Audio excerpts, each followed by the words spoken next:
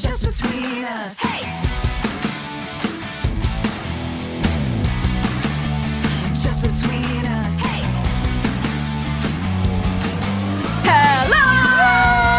I'm Allison Raskin. I'm a writer, director, and complete pushover when my dog wants more treats. I'm Gabby Dunn. I'm a writer, bicon, bisexual icon, wink, and purveyor of everything the ID Discovery Channel makes. What does that include? Oh, Nightmare Next Door, Deadly Women, Forensic Files. Sometimes they'll just do a real stretch. We were talking about this. They'll just be like, I don't know, murders that happened in backyards. Whole series. Backyard murders. Like, they'll just, like, make stuff up, like, just to be able to have a new series, and it works. Or honestly, there's probably just enough backyard murders to fill a few seasons. Cruise ship stabbings. Well, that happens a lot, because that's international waters. It's just so specific. Just Between Us is a variety show filled with heartfelt advice, ridiculous games, and brutal honesty. What's going on? My hair's really grown in. So that's sure. My hair's like long again, and I feel more like myself. It's exciting. Are you going to grow it down to your butt? I'm going to grow it like bottom of boob.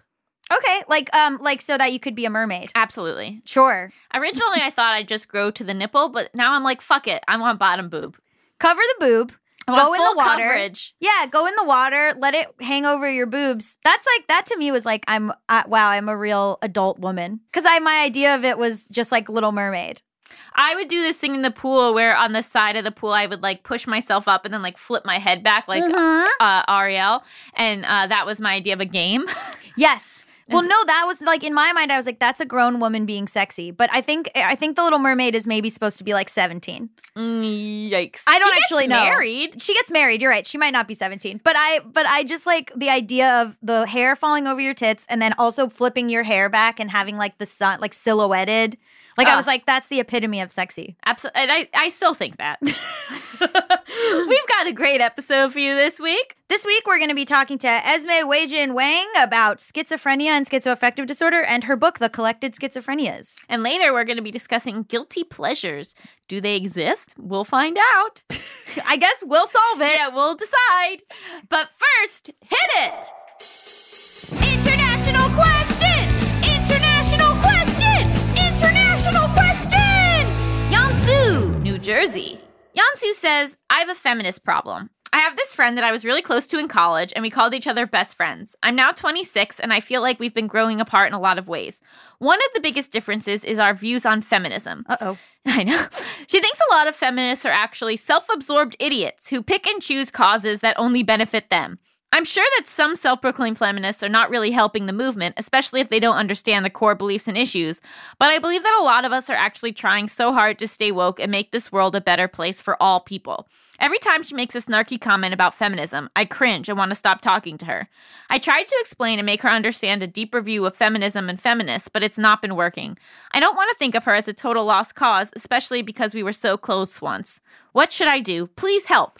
So there's two things going on. Yes. One is that your friend is making fun of something you believe. So regardless of if it's feminism, if it's religion, if it's whatever it is, your friend is shitting on you to your face and feels fine to just say that something that you believe in is bullshit to your face. Not even something you believe in, but a community you identify with. Right. Two, does she want like an edgy like cookie points for not identifying with feminism? Like, I think what's happening with her is a lot of probably internalized sexism, right? Oh, so yeah. I'm sure she thinks that she loves herself and that she's like a strong woman and probably even stronger because she doesn't need the term feminism. Sure. But in reality, she's coming from a place of self-hatred. If I may be so bold. And I also think that it's like it's this ignorance of misidentifying the term on purpose, right? Oh, yeah. So feminism does not mean that women are better than men. It just means that people are equal. But because of the term itself and the fact that it has like female in it, people like to say, like, oh, you think you're better than everyone else, which is not at all what feminism means. Well, it's also the thing that Sinead Burke talked about on our episode with her, which is it's about equity. So it's like, obviously women have been historically disenfranchised for years. You can't say that that's not true. Let's say you don't believe in the wage gap, fine. But historically, white women got the right to vote in 1920. Black women didn't get the right to vote until like the civil rights era. So like to say like everyone's always been equal is factually and historically untrue. So, I mean, also the whole thing with self-absorbed idiots, there's those types of people in every movement. Some people, you're right, are going to misunderstand or use the core beliefs. I think there's like a lot of stuff where it's been used incorrectly to sort of like sell this like girl boss or like lean in sort of narrative that really, I imagine, only is off-putting to anyone who isn't a white woman. I was going to say, I would see how much he knows about intersectional feminism. Yes, exactly. Because that is really where the stuff gets good and where you like are actually going to learn and like realize what's going on in the world and how there's different levels of oppression and, and I think that when you're in the more of the intersectional space, it's a lot less of the types of feminists that she has these issues with. Right. If you can have her be open-minded to reading stuff that isn't just, I'm going to assume largely white women who are profiting monetarily off the words of feminism. Like, I think also there's this idea that it is like self-serving issues, but intersectionally, all of it dovetails, right? Like, the Black women who have been murdered by police, that is an intersectional feminist issue. It combines like racism and feminism. When we talked to Rebecca Nagel about Indigenous women, I mean, the rates of murdered and missing Indigenous women are so high just because the police don't understand reservations and don't work with the authorities on reservations.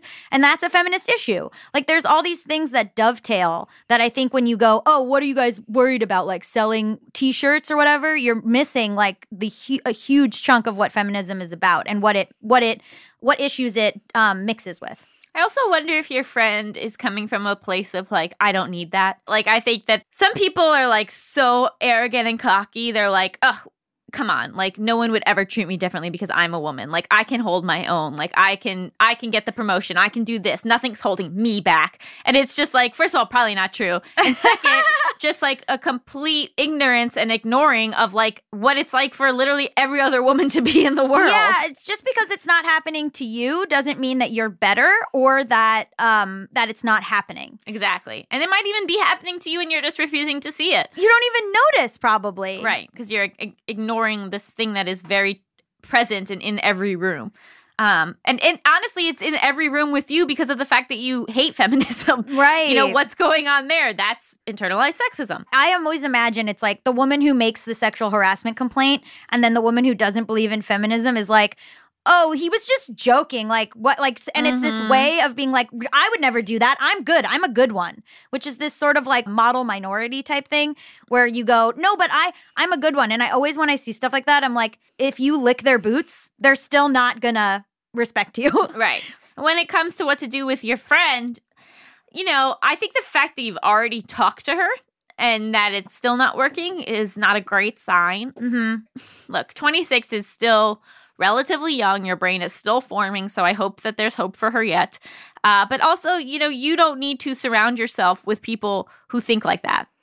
Yeah, you don't have to hold on to a friendship just because you used to be super close. And also, like, 26 is kind of an age where things start to formulate. Like, you do start to realize what's important to you. You do start to, like, it's okay. I think in, like, mid-20s is, like, honestly, you're kind of right on schedule for drifting apart. Like, I think that's sort of like a thing that happens. And you don't have to feel guilty, you don't have to, it's like with a relationship. Like if you were dating this person, like you wouldn't go, well, but it was so good for like the first 6 months. I have to keep this going for years and years and years. And like people fall into that trap. And like, I don't think that you have to do that. I think you have to look at, like Allison says all the time, you have to look at what is the relationship today. And there's the one hand of like, I understand in theory that it's bad that she doesn't believe in feminism. And then there's also the reality of like, whenever she makes those comments, it hurts you. It actively is hurting you. And you don't need to put up with that. Right. You don't need to be like if you were someone where it like more rolled off your back and you were like, oh, it's annoying. She thinks that, but whatever. But you're saying that it does. It's bothering you enough to write you, in. And it makes you want to stop talking to her. And I think that you got to listen to that. And I think that if she confronts you about it, or if you want to talk to her about your reasons why you're backing off, I think you can say, look, you know, my belief system and my values are really important to me, especially in today's political climate. And I feel like our values just don't align. And so it's hard for me to hear you say these abrasive and rude things about a community that I'm a part of and think is really important. So I think you stop being friends with her. You set up a new email account. You then use that email account to send her very helpful think pieces about the value of feminism and intersectionality. And then, you know, you see if she gets back in touch. Oh my God. Wow. That's step-by-step advice. I never knew that part of our advice would involve a fake email address. It's surprising it took this long for me to use it. That's true. If you want to submit your international question or start a fake email account, send your email to justbetweenuspod@gmail.com. That's justbetweenuspod@gmail.com. Up next, we have an interview with writer Esmé Weijun Wang, who wrote the book The Collected Schizophrenias, which I love. And we're going to be talking about schizophrenia and schizoaffective disorder. Stay tuned. Just between us. Hey. Has dealing with stress and trying to get more focused a New Year's resolution you haven't cracked yet or don't really know how to fix? I have a lot of trouble staying focused, and I also get super stressed out, and I think that not being able to stay focused really dovetails with that. So if there was a way for me to keep my focus that didn't also cause my brain to get so scattered with stress, I would love to be able to fix it. I sometimes can't focus on the task at hand because I'm so busy realizing that there are things I need to do on the Just Between Us Instagram account. So I'll be like fully writing something, and all of a sudden my brain will go, JBU Instagram, have to post on social media. Truvaga is a handheld product that stimulates the vagus nerve to improve overall health and wellness. Stimulating the vagus nerve with Truvaga helps to balance and strengthen the nervous system, which reduces stress, increases focus, improves mood, and improves sleep. Truvaga is owned by electroCore and uses its patented technology for overall health and wellness benefits. Its utilized technology is the most clinically studied and tested vagus nerve therapy available. Customizable sessions are only 2 minutes long. Recommended usage is 1 session in the morning and 1 at night. Truvaga comes programmed with 350 sessions, which, if used twice a day, will last approximately 6 months. It's drug-free and easy-to-use therapy to help improve your health. No app or phone is required. We offer free standard shipping, payment plan options, and a 30-day money-back guarantee. It's only available in the U.S. at this time. Visit Truvaga.com. Truvaga.com and enter promo code JustBetweenUs to enhance your wellness journey, support this podcast, and receive $15 off. That's Truvaga.com. Check out promo code JustBetweenUs. Just between us. Welcome back to Just Between Us. It's time for the juiciest, most scandalous, controversial segment known to all of podcasting. Tough questions. Okay, well, this week our guest is Esmé Weijun Wang, who is an author of one of my favorite books called The Collected Schizophrenias. We could talk about your other books too, but hello. Hello, it's so good to talk to you, and I am totally ready to spill all the beans about all the controversial things, share all the hot Hollywood goss, and yeah, that's what this segment is. So I read The Collected Schizophrenias when it came out, and then I reread it for a project I'm working on, and it's like so good. Can you tell us a little bit about the book and like what it's about? Yeah, sure. So I never intended to write any kind of nonfiction book. My first book was a novel, but as I was waiting for the novel to find a home, I started writing these essays about my experience with schizoaffective disorder, and I was researching kind of psychotic disorders in general, the schizophrenias, or what I call the schizophrenias. So schizophrenia, schizotypal personality disorder, schizoaffective disorder, just this kind of range of disorders that are related to one another. I started writing, different pieces that were based around the same topic, and it started to kind of seem like a book. And then I submitted 100 pages of what I had for that book to the Great Wolf Nonfiction Prize, and I won in that year. And so that ultimately became the very beginning of what would become the collective schizophrenia. Were you like open about schizoaffective disorder before? Like, did you plan on ever writing about it or being out about it?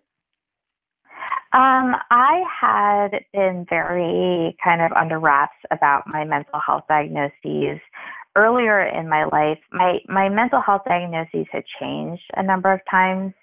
So there was kind of first the more common depression and anxiety diagnosis when I was in high school, and then that changed to bipolar disorder, and I had that diagnosis for a long time.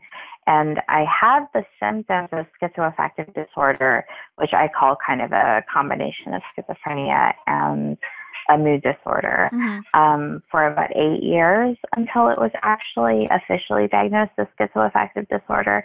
So by the time it became schizoaffective disorder in my HMO medical Kaiser chart, I was already reasonably comfortable with talking about my own mental health. Why do you think it took so long to get correctly diagnosed? So I have a couple of theories there. One was that my psychiatrist during that period of time seemed to feel that it would be stigmatizing, and stigmatizing not only to my medical chart, so maybe for the insurance, I don't really know what that would have looked like, but maybe it could have had negative impact on my insurance policy. I don't know if it would have been, I don't really know what that would have looked like, but I think that was part of her anxiety. I think she was also afraid that I would feel more stigmatized, like I would have more self-stigma, just having this more intense diagnosis that was more rare, that sounded more scary. For example, when I would tell her about my hallucinations, she never really used the word hallucinations. She would just say like sensory oddities, and she would really, couch them in these euphemisms that I think were meant to help me feel more comfortable and less afraid of what I was experiencing. And yeah, so I think it was a couple of things, including her fear of my official diagnosis changing under Kaiser, her fear of my own sense of self changing, and I think also her own stigma toward schizoaffective disorder. I would not nix that as a possibility as well. Because you talk in the book a lot about how you kind of look different than what people would assume a schizoaffective disorder or schizophrenic person would look like, right? Like you've mentioned a lot, or there's like parts of the book where you're like, I'm dressed up, I look nice, I have good fashion, like I have lipstick on. Like there's this thing that comes up where like, it might be that people see you and they go, no, that person doesn't have schizophrenia. That would be so outlandish. Yeah, exactly. And not only that, but I talk about in the book the degree to which I make a great effort to do those things, because I don't want to be considered, the kind of person that people think of when they think of a person with schizophrenia. And there are a lot of problems with that. I'm very aware of how that's a kind of privilege that I have, the privilege that I have to dress nicely, to be able to behave in a quote-unquote high-functioning manner.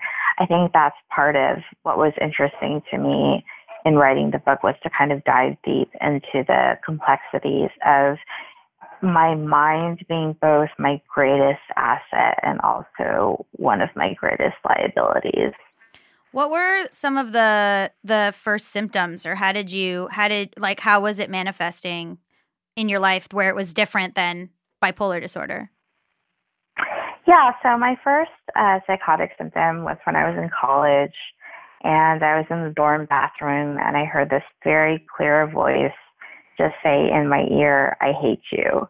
And because hallucinations are very fascinating, I like to describe them as kidnapping the senses, because it really, really sounds like someone is standing next to you and just talking into your ear. And so I remember thinking, like, is this coming out of the pipes? Like, is this coming out of the drain? Is there something going on with, like, the floor below me? Like, there was nobody else in the bathroom. I had to go through this whole logical rigmarole in my head. And then when I finally realized that it was likely a hallucination, I finished my shower. I left the dorm bathroom, and I went into my room, which I shared with my roommate at the time. And I told her, I think I heard a voice in the shower. And her response was, "You're crazy," which was not like not a helpful response. Perhaps, yeah. And she since apologized for having said that. But I think that's also a very human response to have, and also a story about how we're not really told how to respond in times like that. When somebody does share with you something like that. What would your recommendation be to like a future roommate of someone going through something like that? Well, that was a really interesting thing. I recently did a talk with the employees at Starbucks, and one of the things I wanted to share with them was kind of what are some good ways to kind of respond if one of your coworkers or if you're a manager, one of the employees under you discloses a mental health diagnosis. And so I had all of these kind of steps. But I think that one of the main ones that I feel is important is to really just like thank the person for telling you this piece of information that could have been very hard for them to share with you. I mean, they very likely were contemplating for a long time, like, should I have told this? Should I tell this person this information? Like, this is really scary. Are they going to think of me differently? So I think that's kind of the main one I think of to tell people right off the bat. There are others, but that's a big one. And I especially share that one because it's kind of easy to remember. Just like thank the person for sharing it with you. Do you feel resentment towards your psychiatrist for not diagnosing you correctly for so long?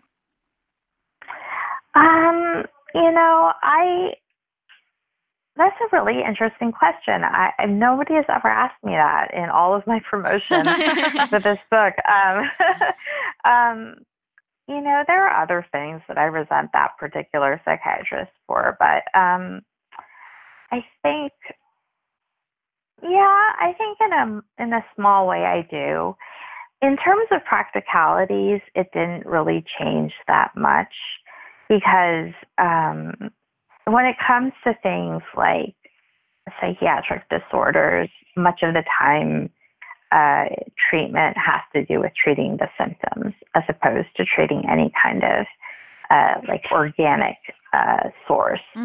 Or, it's not the same thing as like treating something that has like one source and you treat the source and then the symptoms go away. You're kind of attacking the symptoms as they come along.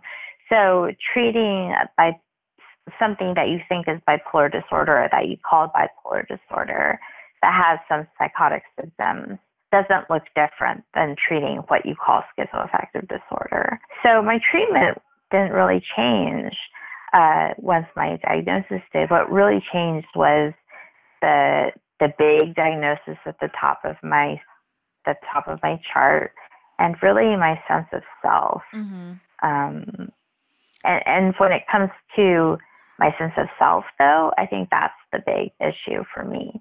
And I think I kind of feel like that's what I wish I had a better relationship with earlier.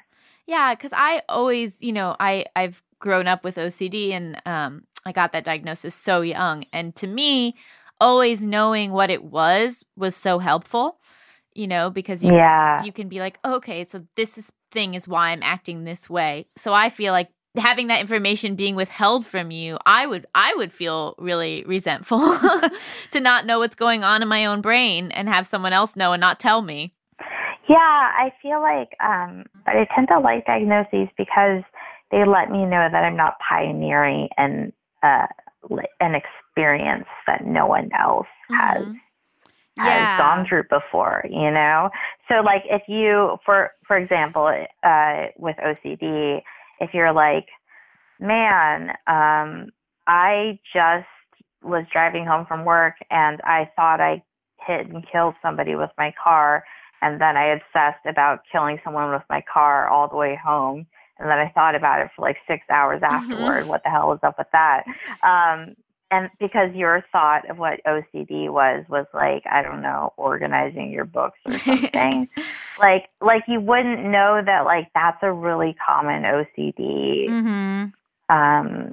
thing to happen. So you feel alone. Yeah. So then you just feel alone. Yeah.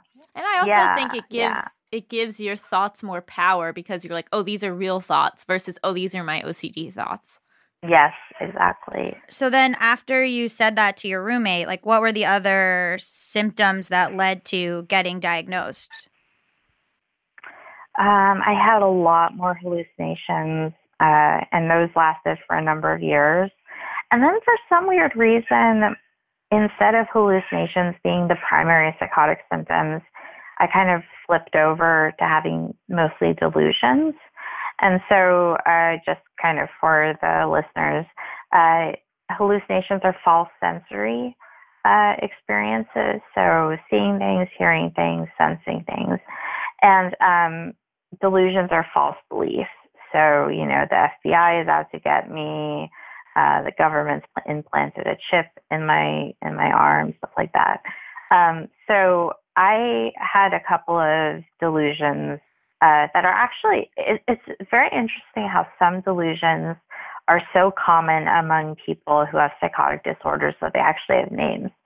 So one that I had frequently is called Capgras delusion, and it's one in which the person who has it believes that their loved ones have been replaced by doubles. And so I had that one quite frequently. I would so just terrifying. It is really terrifying.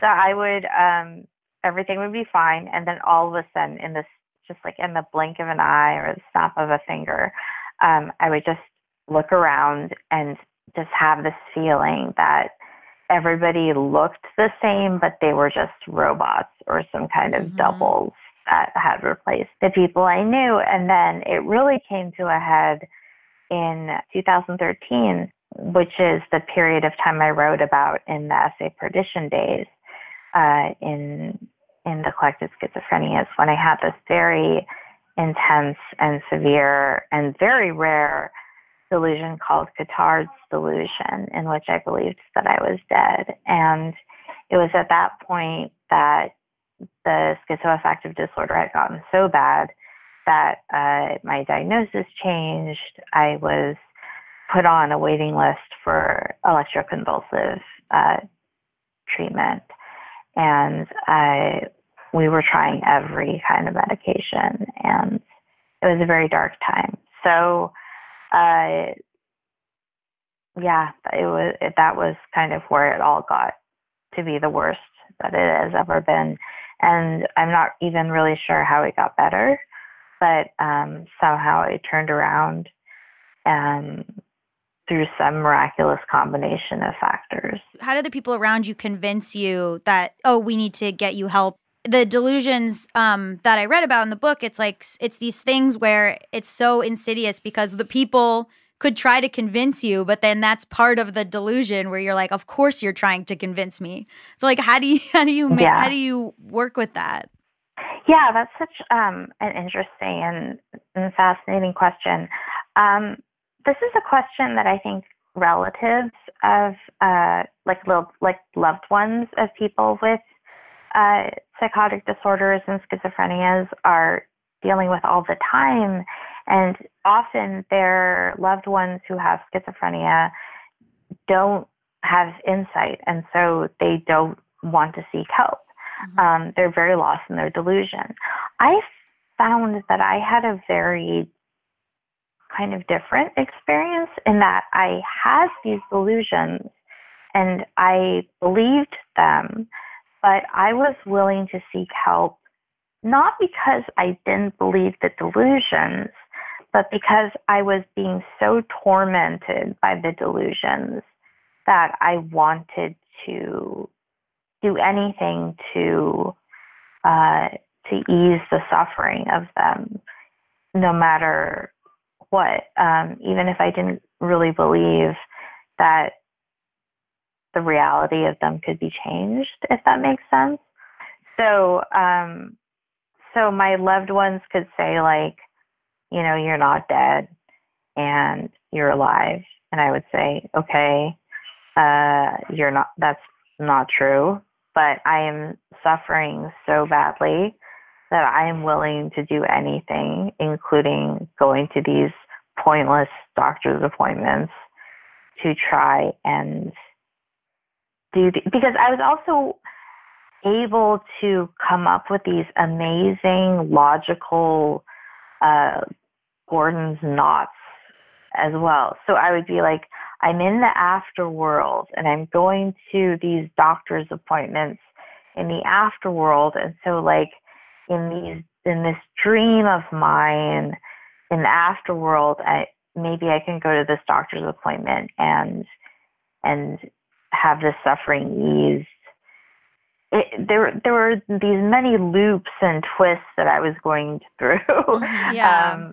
Yeah, if that makes sense. You know how like there's dream logic that you have when you're in dreams, and I feel like psychosis logic or delusion logic for me is very similar to that. What would you say is some of like the most harmful misconceptions about schizophrenic disorders?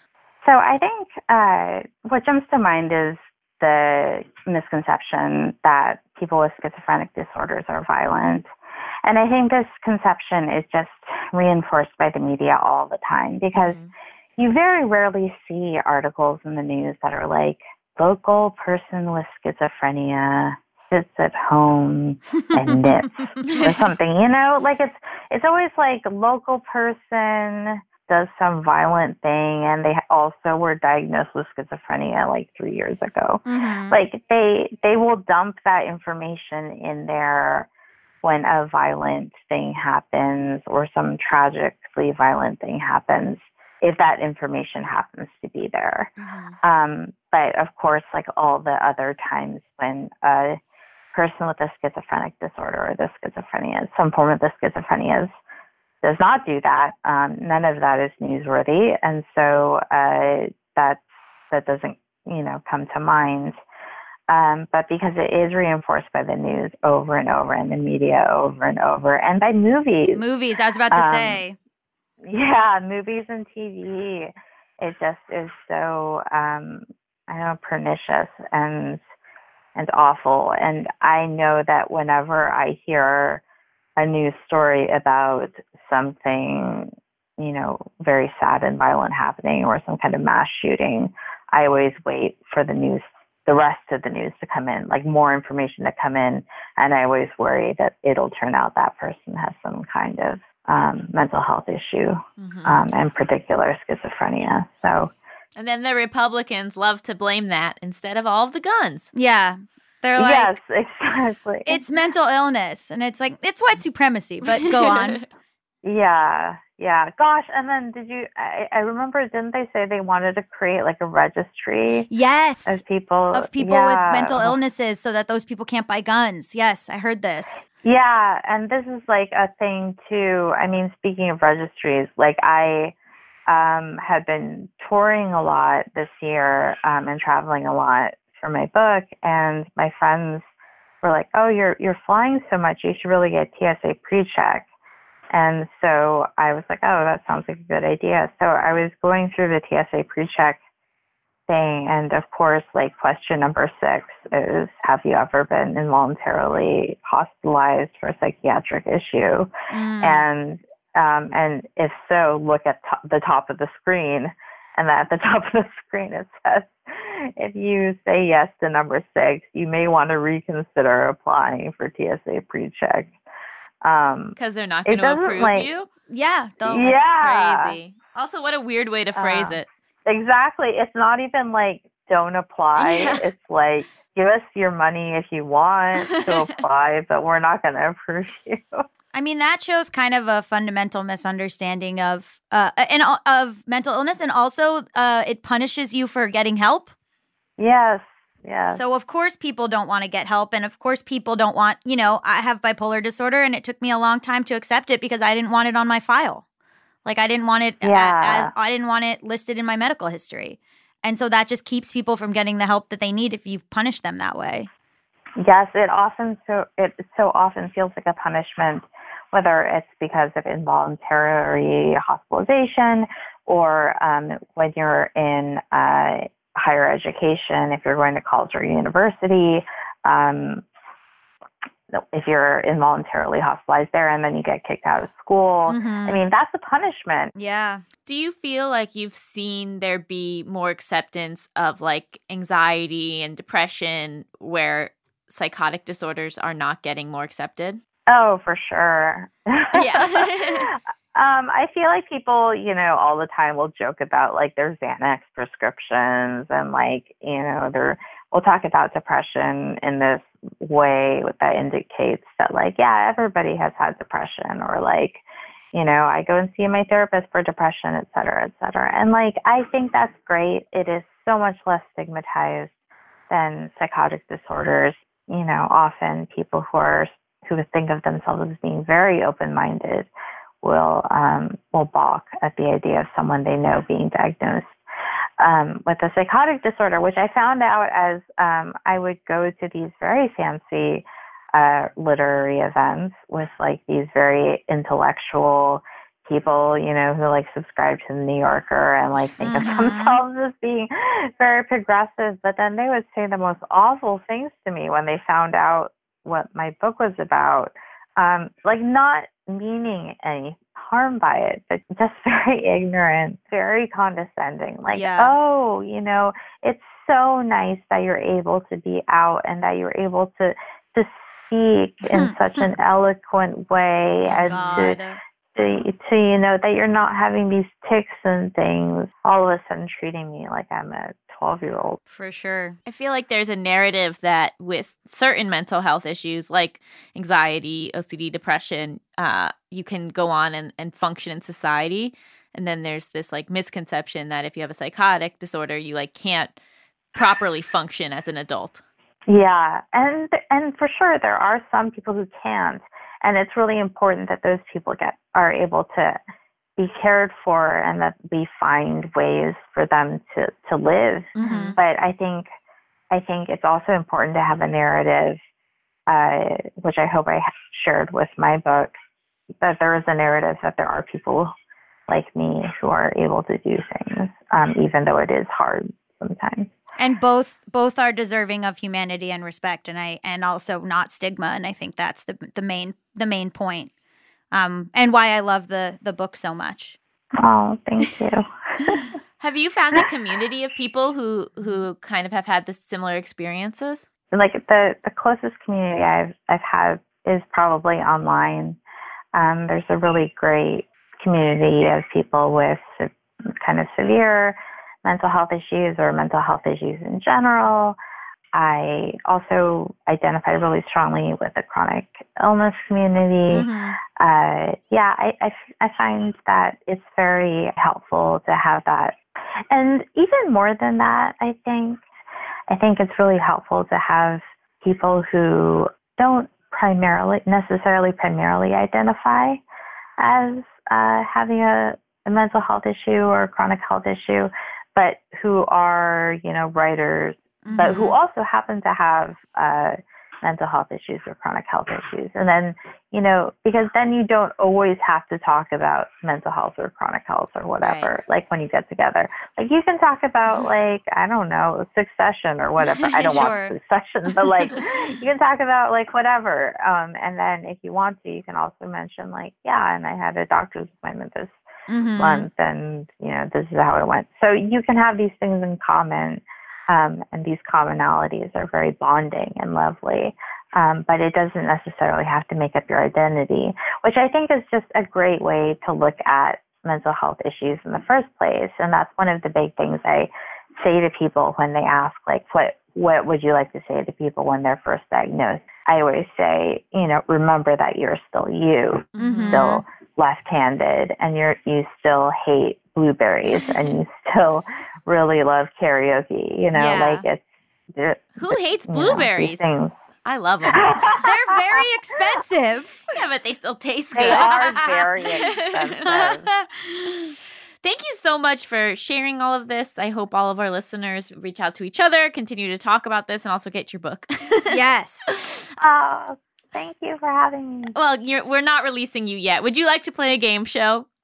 Sure, I love to play a game show. Game show. So this game show is called Hypotheticals. You and Gabby are going to be the contestants. I'm going to give you a series of hypothetical situations. You can ask as many questions as you want before determining what you would do in said situation.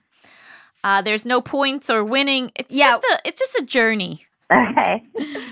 So the first game is America's favorite game show. Would you stay with this cheater? Your significant other of 2 months admits that they never got rid of Tinder on their phone after becoming exclusive because it's a fun way to pass the time. They chat with people but never make plans to meet up. Also, they're unemployed. Would you stay with this virtual cheater? Wait, so they're still chatting with people on Tinder? Yeah, because they're unemployed and bored. What are they talking about? Oh, hobbies, interests, But the people they're movies. talking to think, Haven't they ever heard of the internet? yeah, they could do it. Esme's right. They could do do that same thing on Twitter. Well, they've gotten into a habit of being on Tinder before you met, and it's a daily social interaction they enjoy. What are these other people doing? Exactly. Like the people they're talking to. Oh, they think that they're gonna date. What? Okay. I feel Gabby, I feel this is a sticking point because this is a moral issue for these other people. Yeah. That's not cool to do to another human. Right, because they're thinking they're going to go on an amazing date and meet their soulmate, and your person, meanwhile, is just leading them on. Boredom makes us do crazy things. I'm going to say not stay with this cheater. Esmé? Yeah, I would say not stay with this cheater.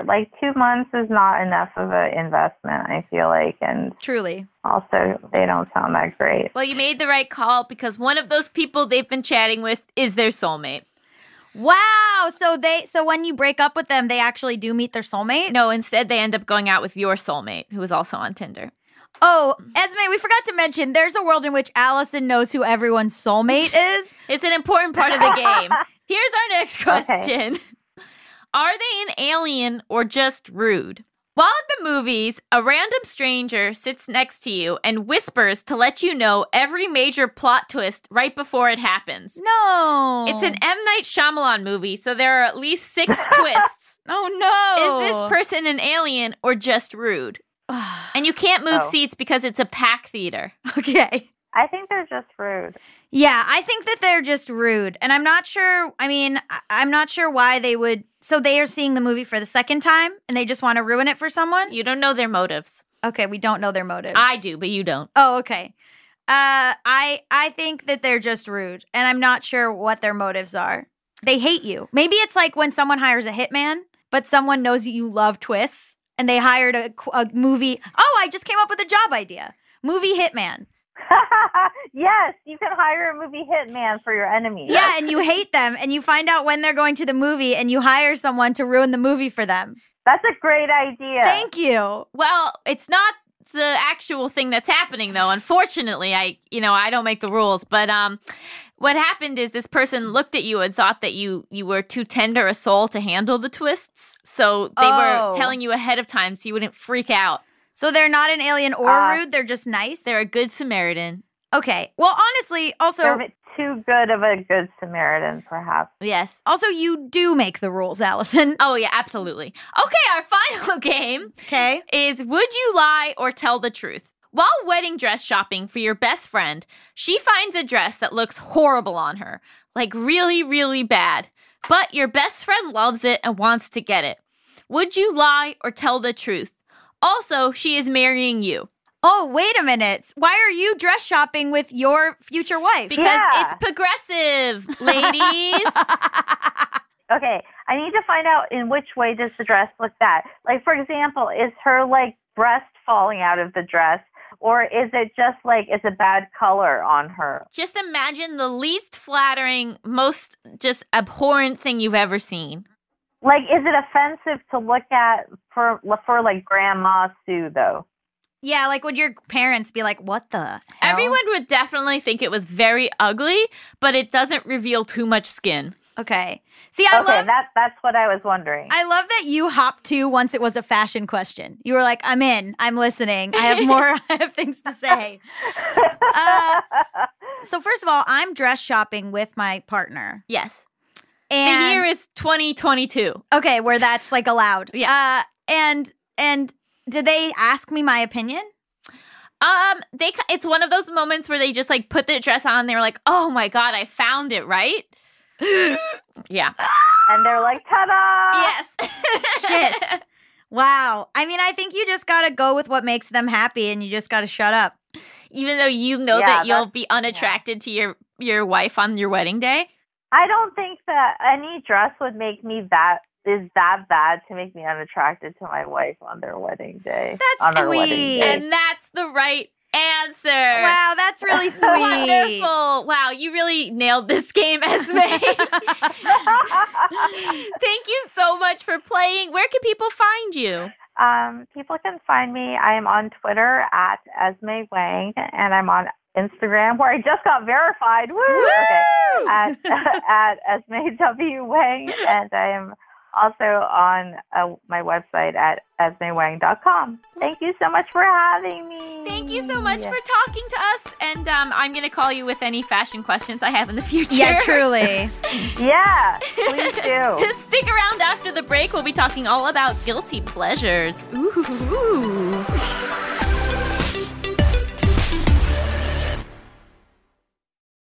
Has dealing with stress and trying to get more focused a New Year's resolution you haven't cracked yet or don't really know how to fix? I have a lot of trouble staying focused, and I also get super stressed out, and I think that not being able to stay focused really dovetails with that.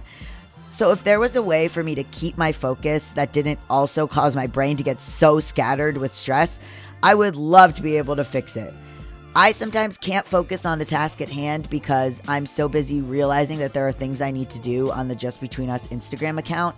So I'll be like fully writing something and all of a sudden my brain will go, JBU Instagram, have to post on social media. Truvaga is a handheld product that stimulates the vagus nerve to improve overall health and wellness. Stimulating the vagus nerve with Truvaga helps to balance and strengthen the nervous system, which reduces stress, increases focus, improves mood, and improves sleep.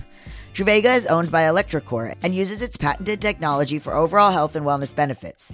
Its utilized technology is the most clinically studied and tested vagus nerve therapy available.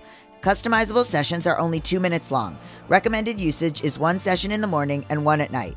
Truvaga comes programmed with 350 sessions, which, if used twice a day, will last approximately 6 months. It's drug-free and easy-to-use therapy to help improve your health. No app or phone is required. We offer free standard shipping, payment plan options, and a 30-day money-back guarantee. It's only available in the U.S. at this time. Visit Truvaga.com, Truvaga.com, and enter promo code JustBetweenUs to enhance your wellness journey, support this podcast, and receive $15 off. That's Truvaga.com. Check out promo code JustBetweenUs.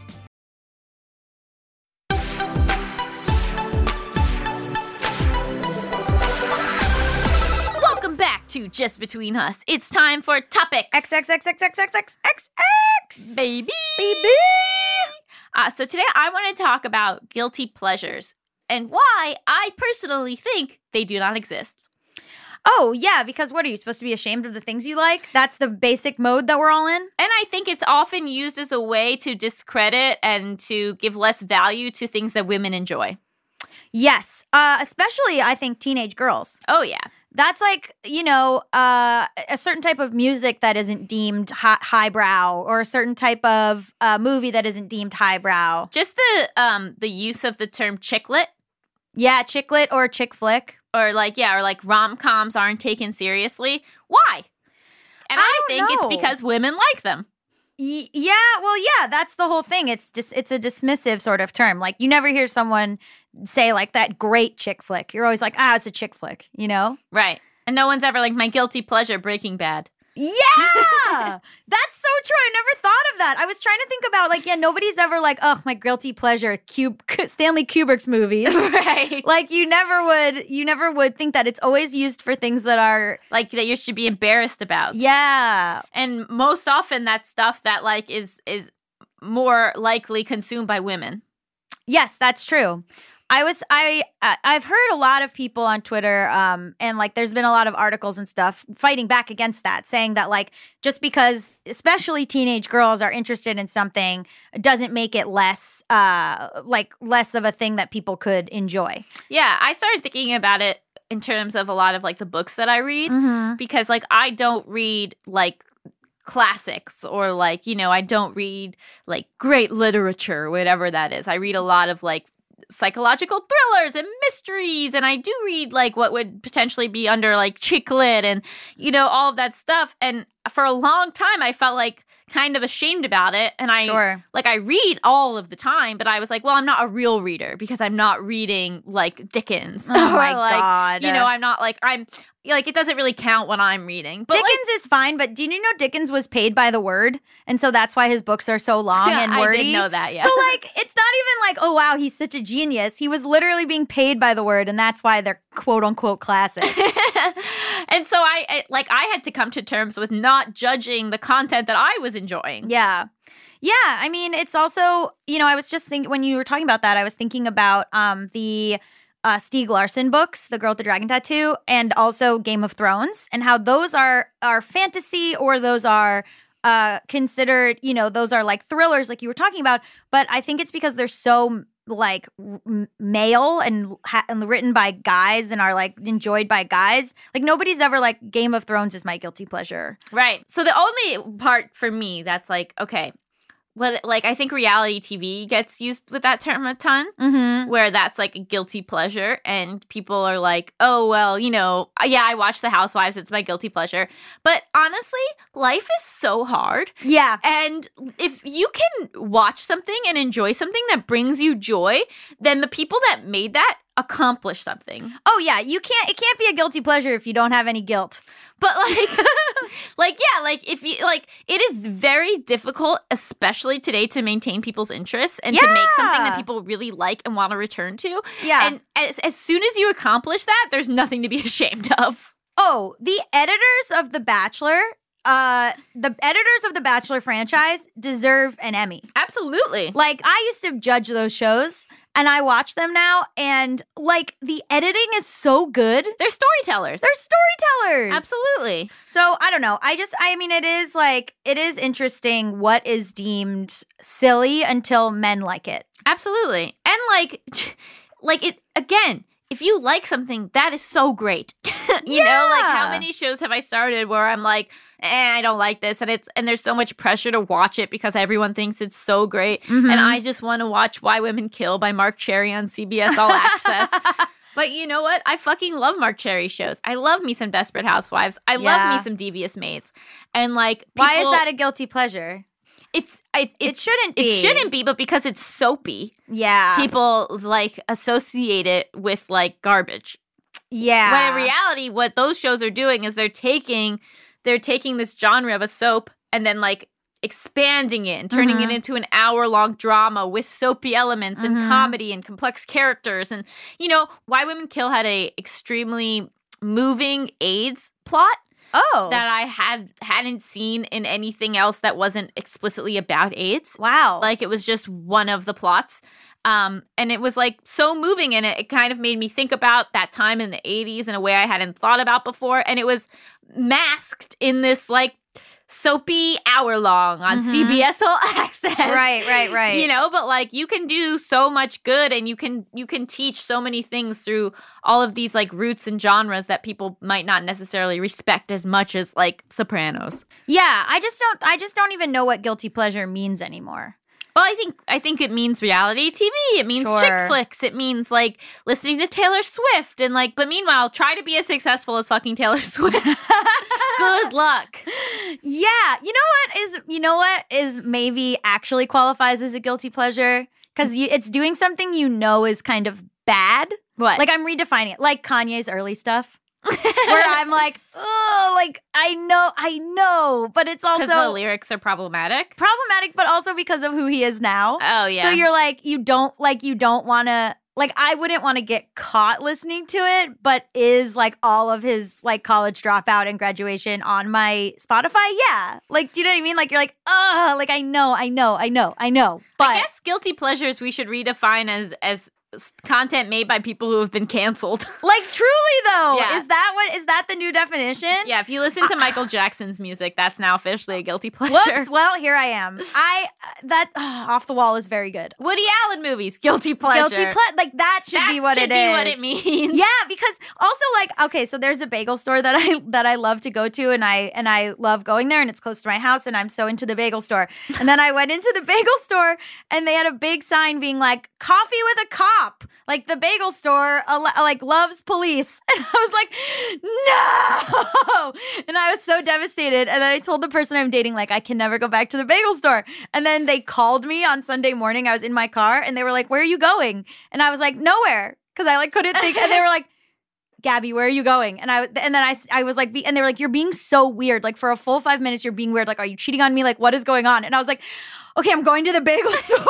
Yeah, guilty pleasure should just be when you're compromising your morals for consumption. That's what it is. It's like Chick-fil-A, guilty pleasure. Exactly. And Amazon, guilty pleasure. they were like, are you going? And they were like, were you trying to lie to me about going to the bagel store? And I was like, the bagel store loves cops. Like, that's a guilty pleasure. Yeah. So we redefined a term, spread it around on social media. Only use it for things that are morally bad, not just something that you enjoy. Exactly. Right. Not reality TV. But if you are going to a police state bagel shop in your town. Tamika, want to come in and share your newly defined guilty pleasures? So what do you view as a guilty pleasure, or what are your guilty pleasures? I think your new definition is pretty fair. But the only guilty pleasure I can think kind of fits is me feeling guilty over watching people gaming. There's like all these platforms where you can watch people playing video games. You watch people play video games? Because I'm terrible at video games, but I love them because I grew up with them. Yeah. Oh, that's so interesting. But now you don't have to struggle playing the game. You can just watch people play the game. See, I don't instead. think that applies anymore. But I feel guilty because I'm so lazy. I'm not even going to play the game. I'm just going to watch people you're play enjoying it. You're enjoying your life. You have a great Yeah. job. You work hard. You can watch people play games. But Oh, thank you, Allison. yeah, I agree with you. Unless you're watching, I mean, but I thought you were If going to you're say. watching like PewDiePie, what's his name? I was going to say, yeah, like if you're watching, like if you're like, oh, I know this guy is a full Nazi, but I love the way he plays BioShock. Then you that's know? a guilty pleasure. Yeah, exactly. Okay, yeah, it's not that far. Yeah, that's so funny. I always wonder who the audience for that is. It's you. Yeah. Yeah. It's our producer. Me. Wow. And what is it? Is it that you are interested in their commentary, or you just want to see like what actually happens as you move through the game? I like the storytelling in games. It's so much more complex now. And I kind of grew up in that system. Like, I had an older brother, an older sister who were very good at games. So I was always the cheerleader anyway. Oh, so I got that's really sweet. I got to experience the game with them. So it's kind of nostalgic for me. Yeah, I bet it's like calming. Yeah. Oh, that's lovely. What do we rate this episode, folks? I rate it 7 out of 7. $70 We Should All Be Feminist t-shirts. Oh god, that's pretty good. $490. What a nightmare. Wow, I can't believe you did that. Thank you so much. Holy crap. Tamika, Um, you just start sweating every time I I ask you know. this question. I know, because I think so hard about it the whole show. Something clever. Aw. I'm just going to say 8 out of 8 stars. Love it. Wow. Look, we love a perfect score. Stars keep coming back. The oldest system in the book. And it works. You Yeah. know, sometimes, no, most old systems don't work, but Yeah, the star exactly. system does work.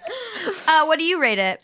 I rate it 11 out of 10 destigmatizing books about mental illness. Oh, Yeah, so pretty good. That was, It's she was so wonderful. she's awesome. I mean, my favorite part was talking about the stereotypes and the misinformation about schizoaffective disorders and schizophrenia, especially as someone who is on an antipsychotic. It is like, I had the same fears I had that she said her therapist had, or like, I have had the same worry about people believing that I'll be dangerous. It feels very problematic to me that a psychiatrist is afraid of a stigma of a mental illness. Oh, of course. And she knows that. That person shouldn't be in that field. Yeah. Yeah. What was our funniest moment? I think when we figured out what guilty pleasures actually are, I think we solved it. And it was our most successful moment thus far on the podcast. So often we go, well, we're never going to solve it. And then this week we did. It was beautiful. Tamika, did we get any chuckles from you? Yeah, I think when Esmé really got into hypotheticals, it was pretty funny. Oh my God, the wedding dress. All of a sudden she sprung to it with a fashion question. I love it. Thank you so much to Esmé Wang for being a guest. Just Between Us is hosted by me, Allison Raskin. And me, Gabby Dunn. Our engineer is Brendan Burns. He also composed our theme music. Our producer is Tamika Weatherspoon, and our supervising producer is Josephine Martirana. Our executive producer is Chris Bannon. Just Between Us is a production of Stitcher. I forgot to say our killer theme music. The music remains killer, okay? Wow. What if it was the one week you were like, I wasn't feeling it? Well, no, Brendan's looking right at me. I'm so sorry.